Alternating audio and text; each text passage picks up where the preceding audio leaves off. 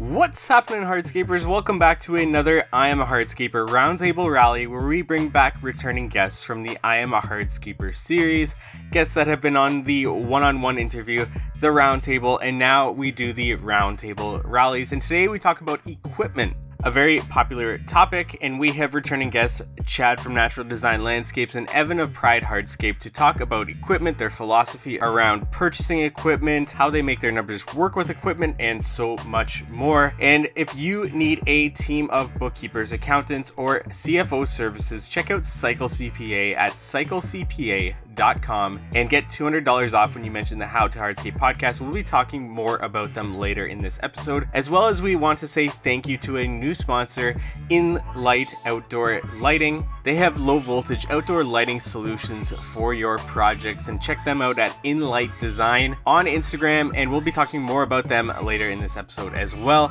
And without further ado, let's get into this.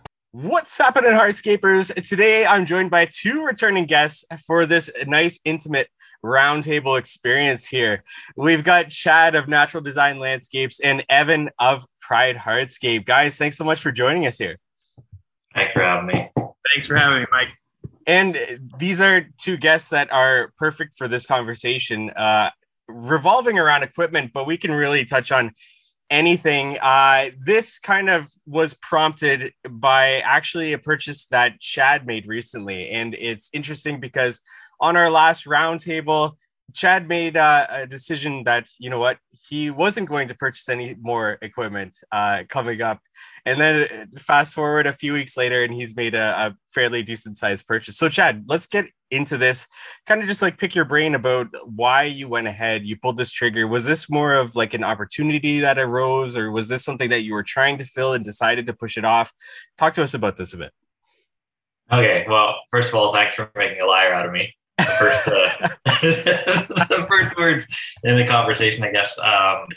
Yeah, I said I wasn't going to buy anything, and knock on wood, we just bought an old triaxle hook lift truck, which I'm pretty excited about.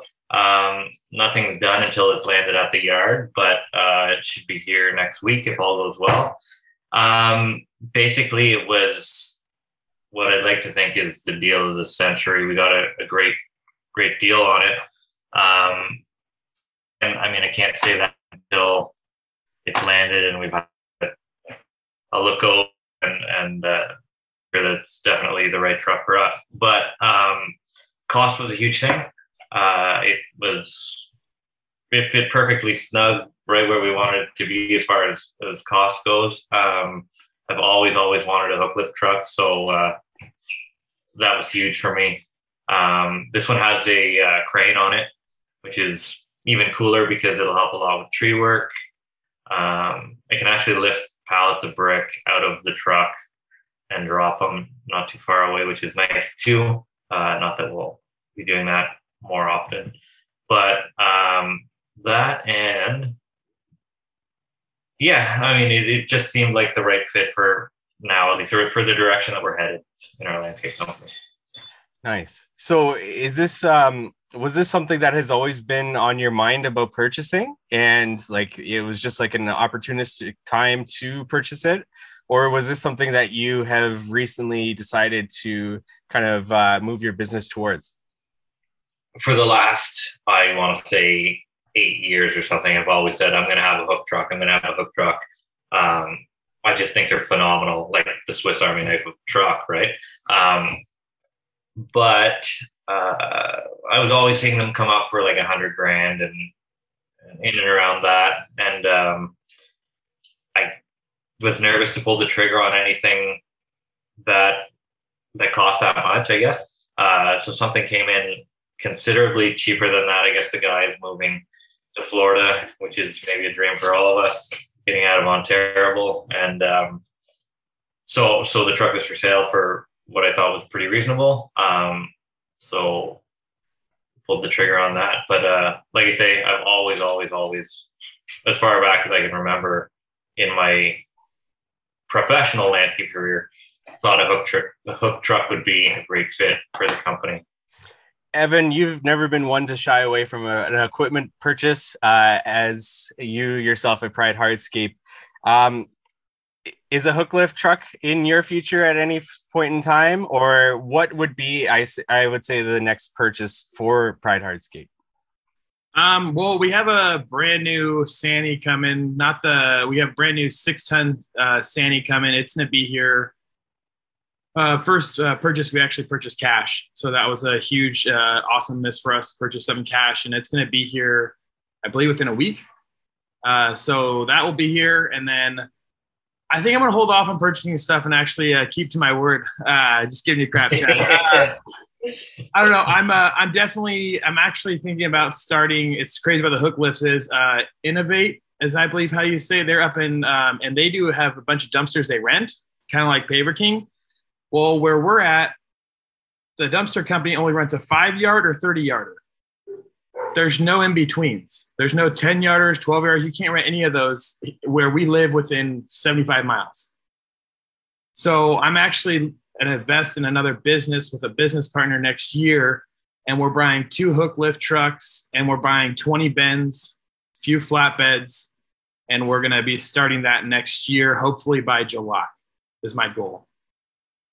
So yeah, then also when we drop those bins, it has our advertising for our hardscape at all these homes that are getting remodeled and new construction, and they're going to see Pride Hardscape emblems. They're going to see that, and we're going to incorporate it. We're not going to call it that. We haven't figured that out yet, but I think it's a really cool truck to have. I mean, literally you can drop bins off and load and take, and there's no waiting, there's no downtime, and just seeing how everybody rents them also that kind of inspired me to figure it out. But also those trucks are expensive. I mean, a brand new hook left truck, all built, is 135 to 145 grand right now for a triaxle, actual, and that's no beds. That's just the hook lift in the truck. That's no bends.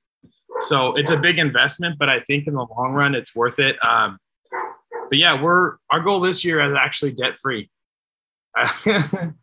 So yeah, that's why the Sani was great. We have been demoing that Sani. It dug out a pool in 3 hours. It normally takes me 12 hours in a 5 to 6 ton machine.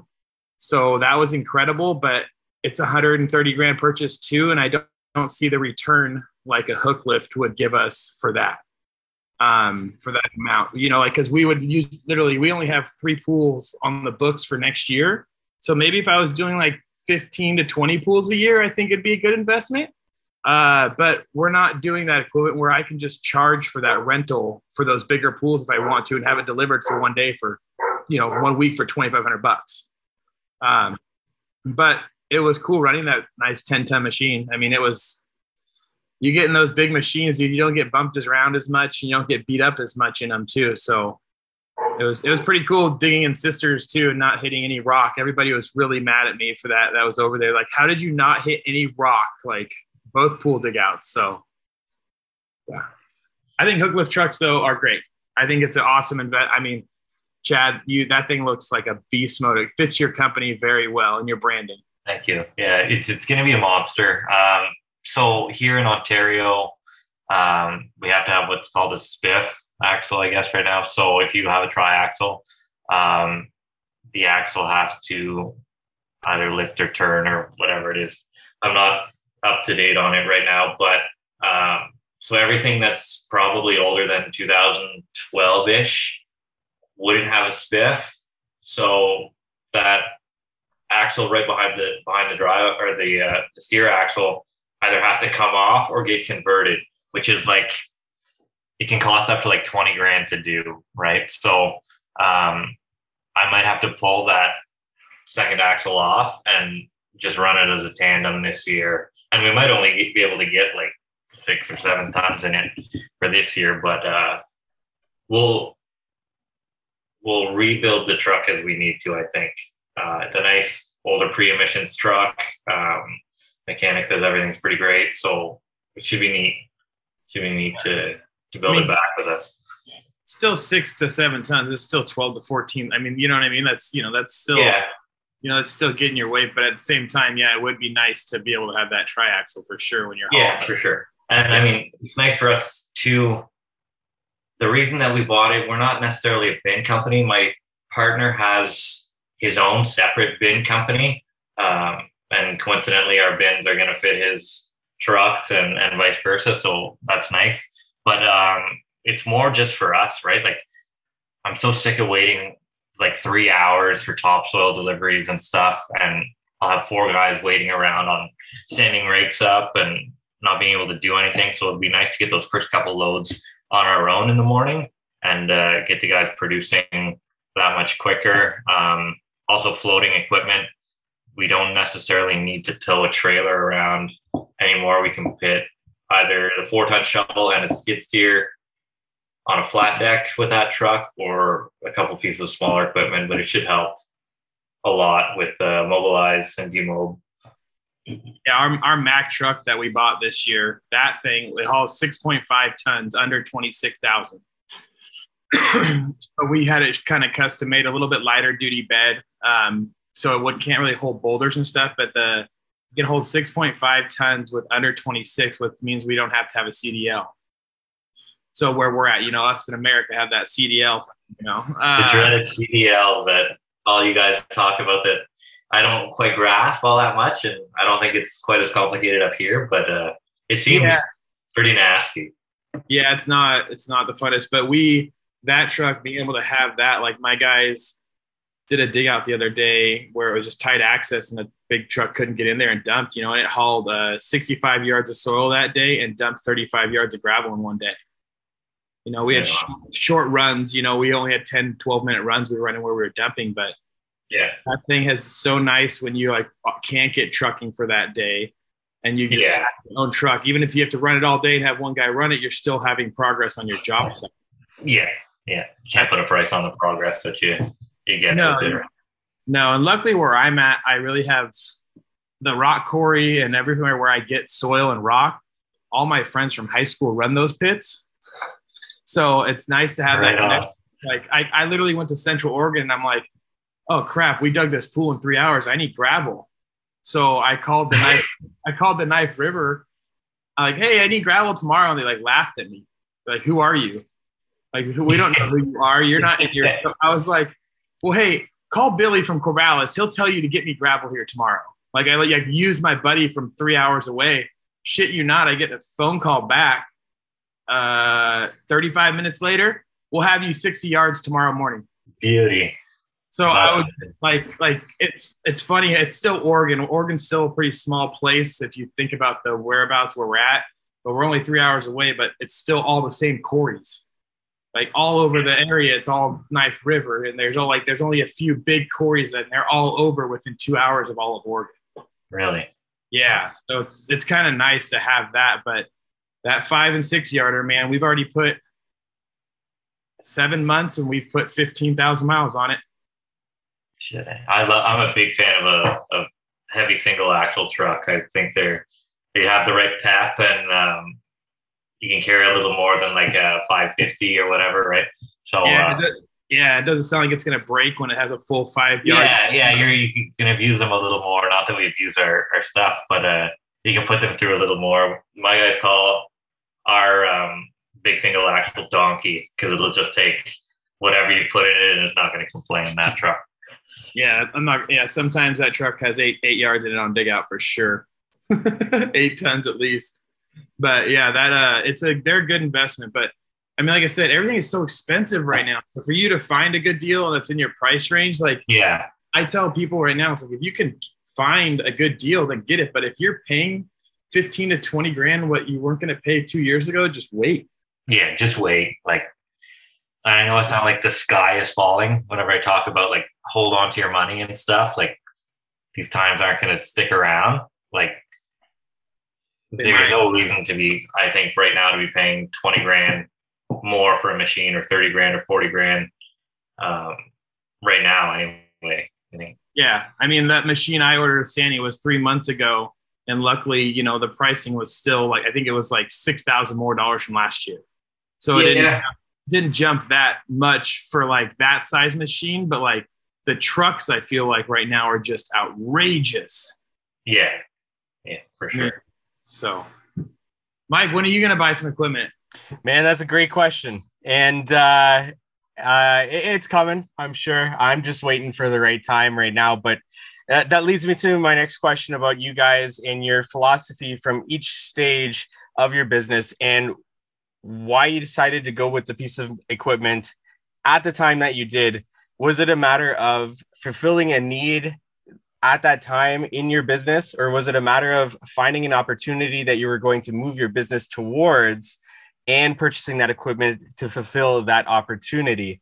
Or has it changed throughout the lifetime of your business? Let's get into kind of like philosophy behind going ahead and pulling the trigger and purchasing that piece of equipment, whether or not your business was quite ready for it at the time.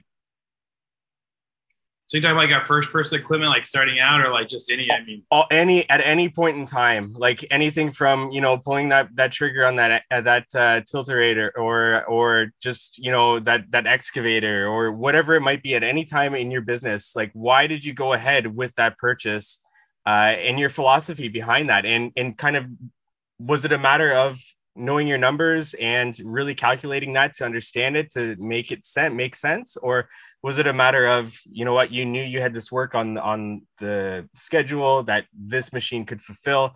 Just what's your guys' philosophy behind making these decisions at each, you know, key point in time in your business? I'll start out, but I mean, mainly, honestly, for machines to me is you have to make sure they're working. So a key purchase to me is I look at, like, our first purchase was a Sany 8,000 pound machine excavator 4 years ago. And I'll start with that is we rented it the year before for $32,000 for the year. Wow. So to me, yeah, right? Wow, holy right? Shit. Holy shit. Yeah.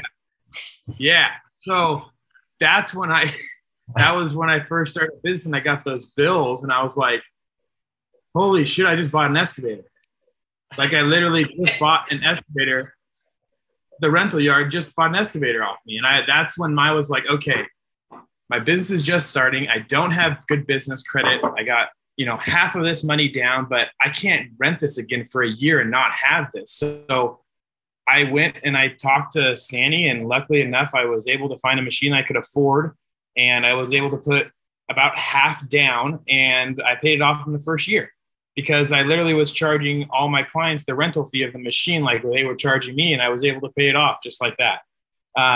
But I think it is, if you're renting it more and more and using it on a daily basis, you've got to be using those machines. So a purchase to me, you cannot let machines sit.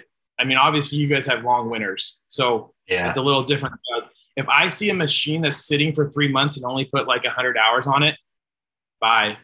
It's not the right fit for what we need right now. We've outgrown that. So like I just sold my 8,000 pound machine, our first machine. I just sold it because it was just loading materials at the yard. That's all it was doing, which is nice. Don't get me wrong, but a loader is what we need at the yard. We don't need an excavator. We need a loader with the forks. So that money is going to be going towards finding a used, smaller loader. So then we can use it to load our gravel, load our boulders, and have all that there. But I think the main thing is you can't let it sit. Like, I can't, sometimes when you don't see a machine move, right now there's a machine around our job site. Their skid steer's been there for 3 weeks and it hasn't moved. Just like that stuff storing at your yard. Yeah, don't get me started on that. Yeah, right. But the power company has all the money in the world. They're not worried about these things. The next subject is, I mean, making sure that you're going to use it, like the grappler we bought for the tilt rotator. Yeah. I had a bunch of boulder walls coming up. And literally, I cut my build time down in half with the grappler on a boulder wall, like, not using a claw, slapping it around. And so that grappler was paid off in the first 3 jobs. Exactly what you want to see, right? Like, and your price for the job won't necessarily go down, right? You're just being more productive. It goes up because that's exactly it, right? You have clients will come out and say, "You built that set of steps in a day. Like, why is it $12,000?" And I'll say, because it would have taken anybody else a week to do, and I have a $10,000 bucket that flips around and backfills the wall a lot quicker, right? Like, it's just, I mean, literally, that's when they see it, they'd be like, okay, yeah, it's really cool you built that in a day, but for a long time that would have took anybody else 2 weeks to do without equipment. And it wouldn't have been as efficient. It would have been a shit show, you know? Yeah. So, but yeah, I mean, making sure, I feel like you have to have the work lined out for your equipment. Like that's why I'm not purchasing that bigger Sani. I don't think we have the right amount of work, even though I want it, but I don't think we have the right amount of work lined out. And that's why I went and bought a 6-ton machine. I think that can be a better machine for us to have with a steel wrist than having that big one, because I don't even have a CDL yet. We can't even transport the thing. Yeah. So why would I buy it? Like, so, but again, like Mulder Outdoors, he has it transported. It's probably only cost him maybe a couple $1,000s a year, but he's got huge jobs. I'd be moving it like 6 or 7 times. Yeah. So, yeah. I'll play the opposite side of that a little bit. So I started heavily into commercial probably 4 or 5 years ago now. And I was running like a little landscape company. We had a 4-ton shovel. We had just bought a skid steer, a track skid steer. And all of a sudden, these RFQs, which if you don't know, request for a quote, come in from these big GCs, like these civil guys and stuff, right? And they want to do 5,000 meters of boulevard restoration where we're putting in topsoil and sod. And I got a landscape crew of 3 guys and a skid steer that could maybe do it, you know, but it's going to take a long time and it's going to kick the piss out of the tracks and we're going to have a hard time. So I bid the job. Anyway, if you say no to these things, the opportunity goes away and you don't necessarily get it back, right? My old boss was pretty influential with me. He would say, bid the job. If you get it, then you'll figure out how you're going to do it. So we get the job. All of a sudden, I need a backhoe, at least a backhoe to move this much soil, right? So we bought an old backhoe, 25 grand. Probably one of the best purchases we ever made cash. No finance on that. Put the backhoe to work. Realized we made some pretty good money on that job, and the GC just kept calling, right? Like, oh, we saw what you did here for this guy. We want you to price this for us and this for us. And so we just sort of snowballed from there, right? Like last year we were doing a topsoil job and the client called, well, the GC called me up first thing in the morning. He goes, what the hell? Your backhoe is leaking diesel all over the road. Your operator forgot to put the fuel cap back on. He's running it like you put a rag in there. Get down here with the fuel cap. Like, great, my guys are cowboys. So run down there, said, don't worry, it won't happen again. They're like, yeah, I understand, whatever. Turned around. By the end of that season, we had a brand new loader just to take some of the pressure off the backhoe, right? And I feel like we're buying this new equipment to take the pressure off some of the older stuff, or just because we need it to grow to the next step. And we're not over leveraging ourselves by any means, but to me, my mentality always has been, if you're not growing or keeping pace with the work that's coming in, it's going to swallow you and you won't be able to do any of it, right? So as the jobs get bigger, the equipment gets bigger, and I'm not as afraid of risk as I maybe was whenever I started out. So you got to, I mean, risk is the whole part of it, dude. Like that's the adrenaline rush for me. I mean, like taking risks, I mean, honestly, I mean, taking risks and going and doing stuff. That's what, if you're staying in the same place, you're staying stagnant. Yeah. You don't win first place by staying stagnant. I mean, that's like, you don't sit in a lake and not row unless you're fishing, right? So that's like, it. you don't just sit there. I mean, I don't want to say that, like we're taking risk, right? But it's, yeah. They're calculated risks for sure. And I want to add to that, like it's mitigated risk, right? Like, so when we bought our loader, they're like, how much you want to put down? I said, I want to put 20% down or whatever, right? Because if I'm going to go bankrupt or whatever, knock on wood, not a chance in hell, but if things are going to go bad, I can sell that machine for more than what I owe on it, right? Like, I want to know that I'm going to get a return on that machine.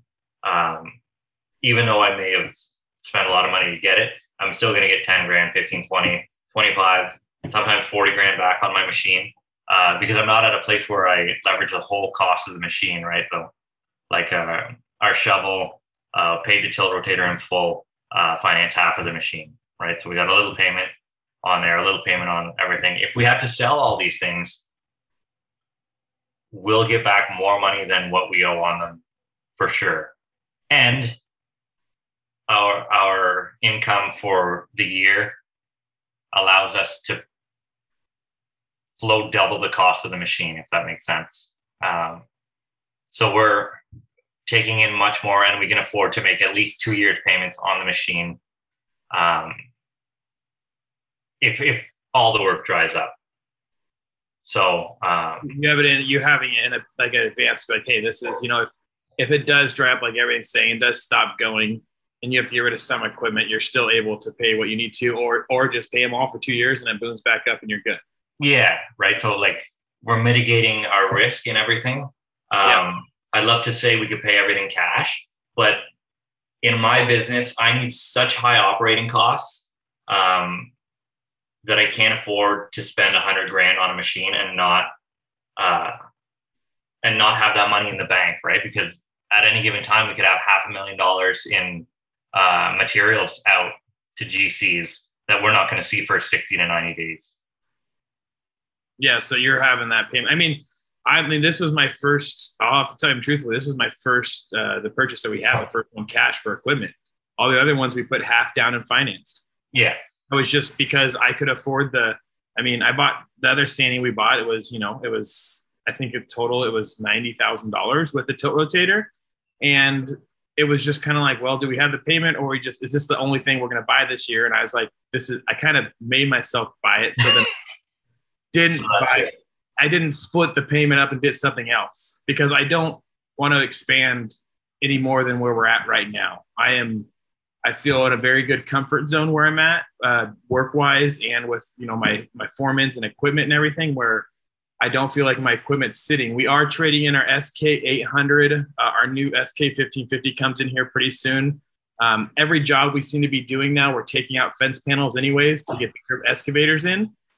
So to me, the SK1550 is still our number one machine that we're going to have. That SK1550 is, I believe, hands down the best mini ditch witch there is, or mini skid steer there is. A full-size skid, we still only rented $3,000 last year.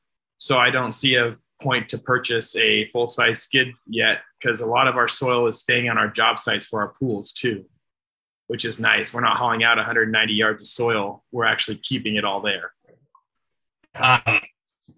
If we want to go maybe a little into best purchases ever, I guess, or ones that sort of started the whole ball, I definitely say my mini skid has helped me grow the most as far as going from kid contractor to the real deal, right? Like all of a sudden we weren't filling wheelbarrows anymore, which is, I think, the absolute worst thing that any landscape company can do is fill a wheelbarrow with a shovel.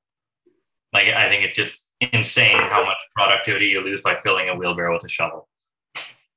Yeah. I mean, even if you're filling a buggy, whatever it is, I mean, to me, a buggy and if you're doing smaller projects, a mini skid and a buggy is a 4,000 pound excavator.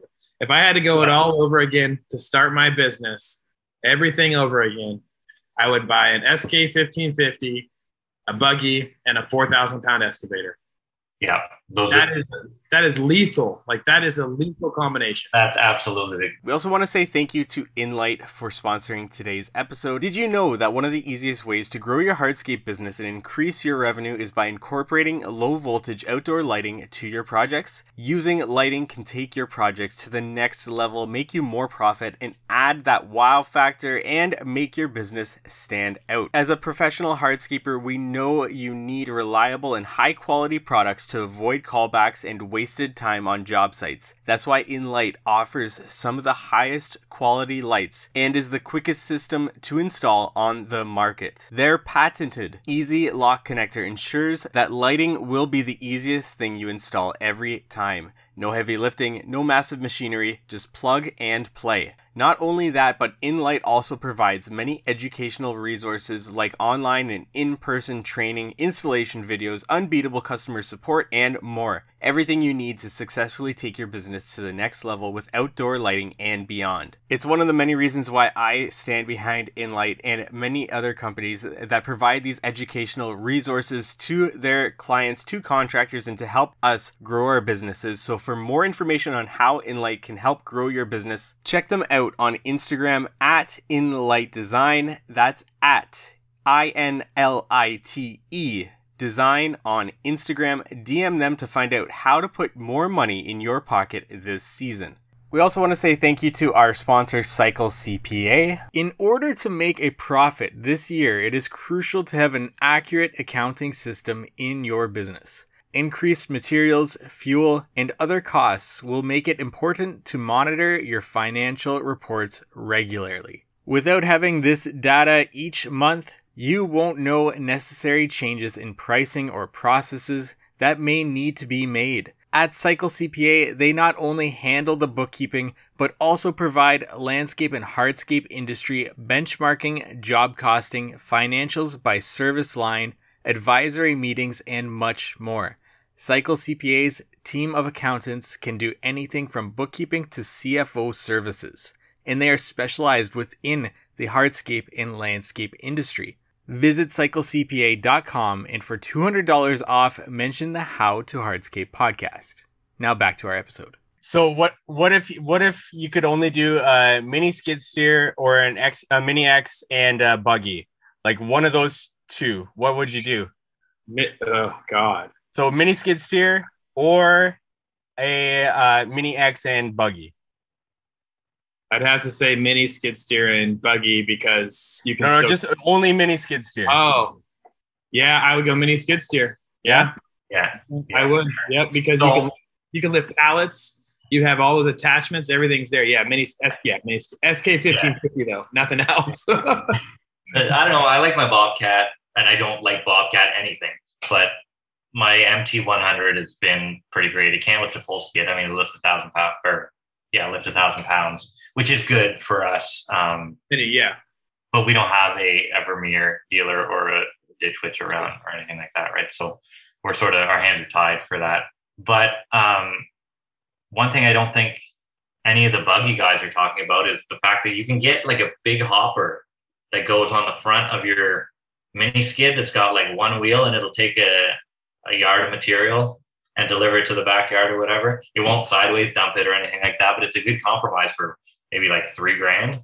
You know, that goes on front of your mini skid. Yeah. I got one last year from another contractor, and we use it to mix concrete, like right in the hopper.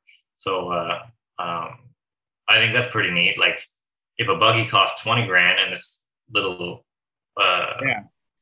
little basket carries a yard or whatever, and it costs $3,000, like I think that's an all right. Yeah, and that's what I think about it. I think the hook lift truck too. I think that's what's cool about that. You can drop the bends, and like that, our buggy usage that's why I feel like the hook lifts would be great too, because we can buggy them right into the back. Right now, we're doing a dump trailer sometimes on our smaller jobs, which is kind of dangerous. I mean, it's not the safest thing to do. If you don't have a person that's good on that buggy, they could get bunking and bronco like a cowboy, and get flown off. So you still run a dump trailer? When we do the tight jobs, I still run my big gooseneck. Like when we do our tighter jobs, I do, and then because it hauls 7 yards. Yeah, it's a 20,000 pound dump trailer, and yes, I it's in between scale hopping. Yeah, we scale hop on those. I mean, the dump trailer. Then also when I do boulders, I like to beat up the dump trailer, not to beat up my nice dump truck. I try not to put boulders in the Mack truck too much. We do it, but I try not to. But yeah, I mean, the buggy, we have to dump it, and we're dumping it on the street and loading it. So we are moving soil twice technically.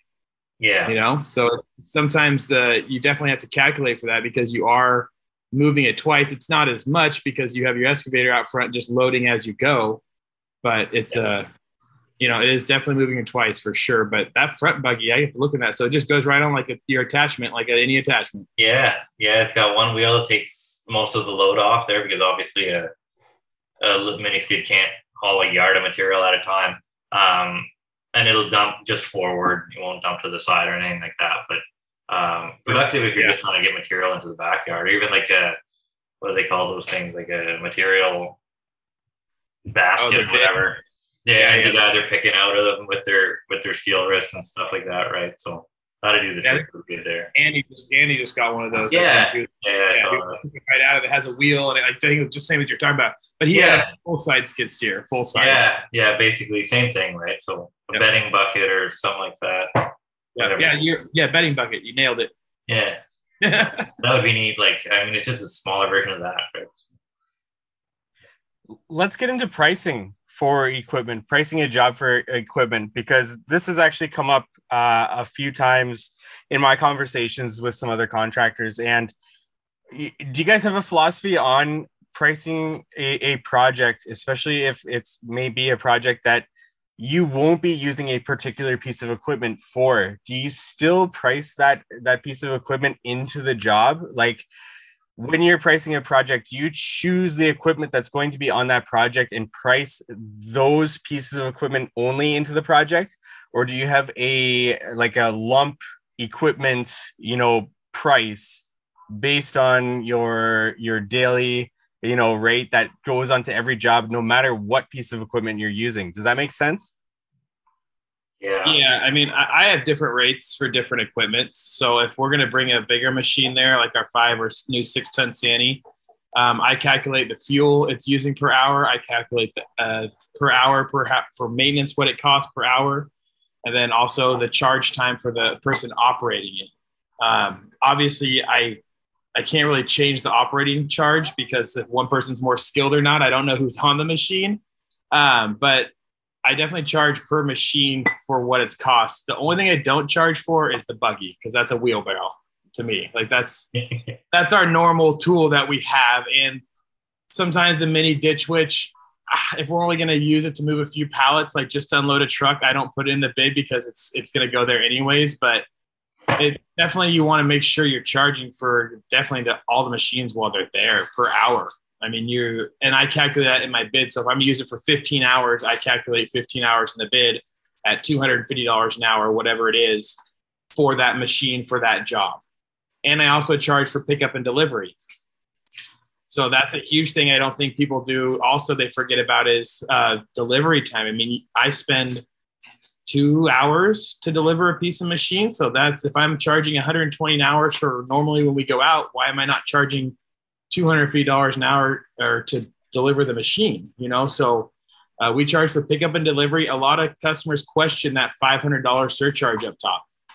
They go, why are we getting charged for the equipment? I go, well, it takes me time to pick up and deliver equipment. So, and I just explain it to them. They don't like it, but they sign the contract. Do you itemize that for them? Yeah, I do. Yeah. So I do. I think we do my bids a little bit different than everybody, honestly, man. I'm very personal with my bids. Like, I literally lay out every 20-step process we are doing and explain how many inches of gravel we're putting in, what we're compacting with, what size compactor we're using. Like, I get really, because a lot of these people don't understand, like, they're getting these quotes, they're going left and right. So I explained to them, this is the machines we're using. This is what's going to be here. And so I do itemize that out for them for sure. And I don't know if I should or not, but it's the way I'm doing it. And we're still getting bigger and bigger contracts. Not to stick on that point so much, but do you find clients appreciate that? 120%. Yeah. Like, I mean, I've gotten people say the one bid they got was 1 page long and mine was 3.5 pages long. And it was $20,000 higher. So I go, $5,000 a page. Perfect. So, I mean, but no, they really do, because the other companies aren't telling them how they're installing it. So it would take them to go look up your website or go look up research and be like, how do you install a retaining wall? Well, I just show them the Western Interlock catalog and I circle how you install it. And literally it shows the 3 foot of gravel backfill, the geogrid, the drainage and everything. So I'm pretty much taking that and kind of just putting it in my bid, and they really like it. I mean, and our bids are getting bigger and bigger, so it's getting harder to explain that much. That's where when we're starting to get into these, $250,000 stuff, more like that, and the $500,000 jobs, I'm definitely spending a lot of time doing that, but I'm also charging for that too. So I am putting that in my quote to charge for that. So. Gotcha. And Chad, do you have a philosophy on quoting with equipment? Like if a piece of equipment is just sitting, do you still spread that out evenly onto, every project that you're quoting? I know you do commercial work, so that's quite a bit different, but what about yourself? So this is where it gets sticky for me, right? Like I have mostly unit pricing for commercial sod jobs and commercial interlock jobs and all this stuff. So basically we're so much a meter for topsoil sod, so much a meter for interlock installed, and all this stuff. So it's all in my brain, and it has to go into that unit price somewhere. So yes, our unit prices go up, but I have to also be careful that we're not losing the job because of all this nice new equipment that has to get paid for, right? So I sort of pretend that I can mitigate it by splitting between residential and commercial. In residential landscape jobs, we have basically an hourly rate for a 3-man crew. And that includes whatever equipment we need to bring to the job. So say I have the 4-ton shovel and the mini skid there with a 3-man crew. Well, I'm going to be this much an hour for those 3 guys and that machine or that package of machinery on site. And do you usually charge per day, or per day in your bid, or do you charge hourly, roughly? No, do you charge per day, just flat rate? That's what it's going to be. Yeah, so it's probably mostly per day, right? Like we're based on 10-hour days. We need to make this much an hour. If we finish it in half the time, obviously our price doesn't go down. We just brought in the right equipment to do that job in half the time, and we're on to the next one and hopefully doing the same thing, right? We're pushing 5-day jobs into 2.5 days because we brought the right equipment to do it. And we cover all our bases, we cover all our equipment payment that way. I'd like to think, at least, right? I'm the worst guy when it comes to all this stuff, but our head's still above water, and I think we're doing pretty great. So. Yeah. I mean, shoot, dude. I started out with wheelbarrows and a 1989 F-250 truck, dude, and that was 3.5 years ago. Yeah, well, obviously you're doing something right. Yeah. So that's definitely. Our clientele has been pretty cool here too. So it's been pretty nice. We talked about the best piece of equipment, at least for starting off.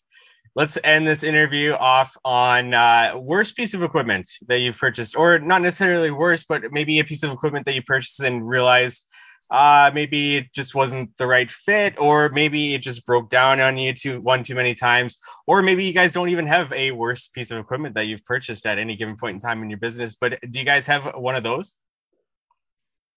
Go for it, Chad. I want to hear yours. You've been in business longer. I don't know if we really had anything that was a bomb for us. No, we bought our first dump truck that we ever bought was phenomenal. We bought it. We had it for probably 8 years. We spent $3,000 fixing it, and it cost us $10,000. So it owed us nothing whenever we got rid of it. I don't know. I bought a tractor a couple of years ago that we use for snow, and we just don't do snow anymore. So got to sell the tractor, but we're not taking a bath on it by any means. We'll get more than what we owe on it, as per my philosophy that we spoke about earlier. I really can't think of anything that was a complete bomb. I had an old backhoe one time. I paid $10,000 for the backhoe. I let one of my current employees use it while he was employed by my old boss, and he went to lift the loader arms out of the pile and tore the loader arms right off the backhoe. But it was an old backhoe, so he just welded some plates on it. We sold it to some Chinese guy from Toronto for over what we paid for it new. So there's your analogy again: buy and pay. Yeah, that's what you get for buying that first Sani I bought 4 years ago. I bought it for $28,000 and I sold it for $28,000 with 1,100 hours on it. That's what more can you ask for, right? Like that's yeah. Look at the ROI on that. It's insane how much productivity that machine gave you. And started my business. It started my business. Literally, that started my business. I didn't want to let it go, but at the same time, it wasn't a good fit. But I'd say my worst purchase was I bought that F450 dump truck like 2 years ago. Oh, I got a great deal on it. Yeah. Oh, and you bought a 6-liter, didn't you? No, it was 7.3. So it had the good engine in it. It was a 7.3. It was the it was 01. It was 7.301. It had the 5-speed. I was like, this is great. That's exactly what I had, but it was phenomenal. Yeah. So bought it for, I think it was 45, and we ended up putting 13 grand into it. Holy shit. Wow. And I sold it for 12 grand. So I definitely lost on it in a year and a half. Yeah, it was. And that was when I realized manuals are not good for employees.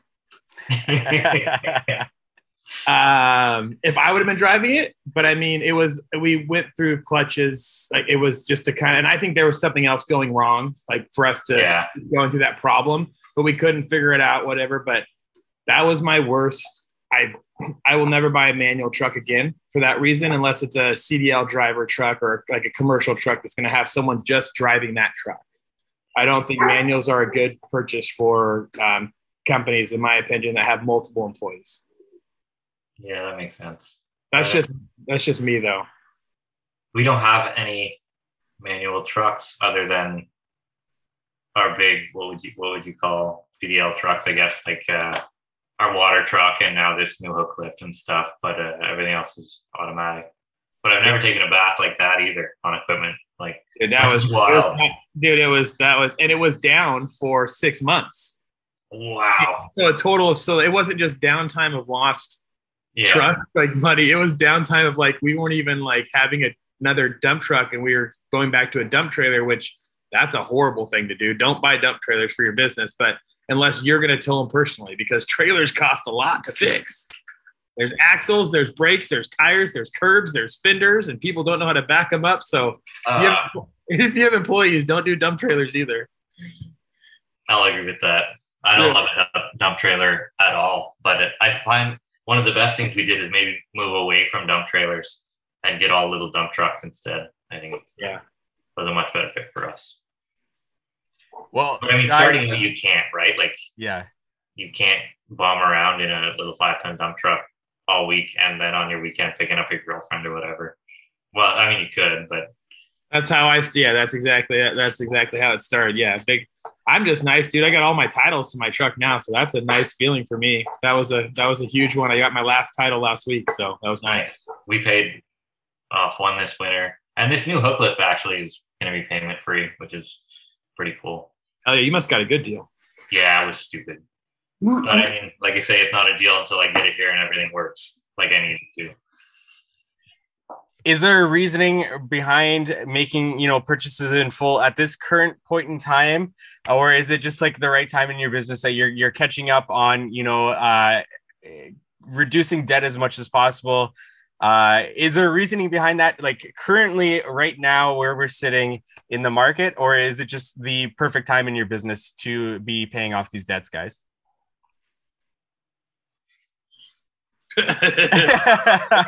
Awkward silence. I don't know. I mean, honestly, when Chad said that, like, I was just thinking about that when Chad said that comment last time when we were talking, and like, don't hide your money. But I'll use this for instance.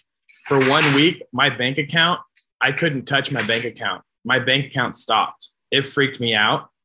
So I like literally am like, I'm on edge for sure of what's happening with the world right now. Like, I'm kind of like Chad, like, planning for the worst kind of thing that's going to happen in a year or two, because I don't even know what's going to go on with our banking or anything. It kind of always happens when a war starts too. Like everybody kind of starts to freak out a little bit too.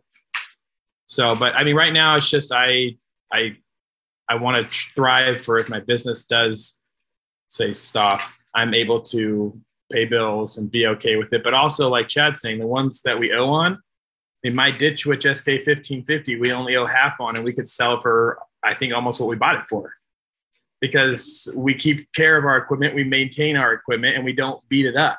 That's the huge thing, is if you maintain your equipment and treat it nicely, you'll get your resale value always, like Chad says, you'll always get more out of it. And if you have that extra cash in the bank to know that you can float those payments if no work is coming, that helps you sleep at night, for me at least, right? Like, I'm worried about my job sites, but I'm not worried about the money. We have the money. It would be a terrible thing to wake up and be worried about your productivity on the job and how you're going to pay stuff, right? That would take all the fun out of contracting for me. Yeah. So, I keep my debt load low and my worry load low, I guess, is the best way for me to handle contracting. Well, guys, on that note, it was a great conversation regarding equipment and all things of what we talked about here. So, guys, thank you so much for joining me for this roundtable rally, this intimate roundtable rally. Guys, let me know. We'll let our audience know where they can find you online. Any closing comments, remarks, anything you want to leave them with here. Chad, we'll start with you. Hey, Chad from Natural Design Landscapes. Thanks so much. Find me on Instagram is probably the best place to find me. Any questions, feel free to message me and I'll help you out as best I can. Thanks. Awesome. And on to Evan. I'm Evan and we are Pride Hardscape and we're out of Oregon and you can find us on Instagram. We do have some YouTube, but not too much. And Facebook. Oh yeah, Facebook. Big Facebook following. But yeah, you can find us there. And thank you, Mike and Chad. It was awesome talking with you guys. Yeah, that was fun. Thank you. Evan, I'm looking forward to more YouTube videos. So keep that coming, man. Yeah, we'll try to get on that. I'll talk to Kaylee on that one. So, guys, thank you so much. Thanks, guys. Thank you for listening to today's podcast episode. Go give Evan at Pride Hardscape some love and Chad at Natural Design Landscapes some love for joining us here on this roundtable rally talking about equipment. Let us know your thoughts by messaging us at How to Hardscape or at I Am a Hardscaper on Instagram, or reach out any way you want. And I just want to say thank you for listening to today's episode. Go check out Cycle CPA at cyclecpa.com. Mention the How to Hardscape podcast for $200 off bookkeeping, accounting, and CFO services, as well as our new sponsor, InLight Design. Check them out at InLight Design on Instagram and show them some love for supporting the How to Hardscape podcast. And if you're thinking about outdoor lighting this season in your business, or already have outdoor lighting incorporated into your business, check out InLight's products for more inspiration and variations of their products to incorporate into your designs. Once again, thank you everyone for listening to today's episode, and we'll catch you next week on the How to Hardscape podcast.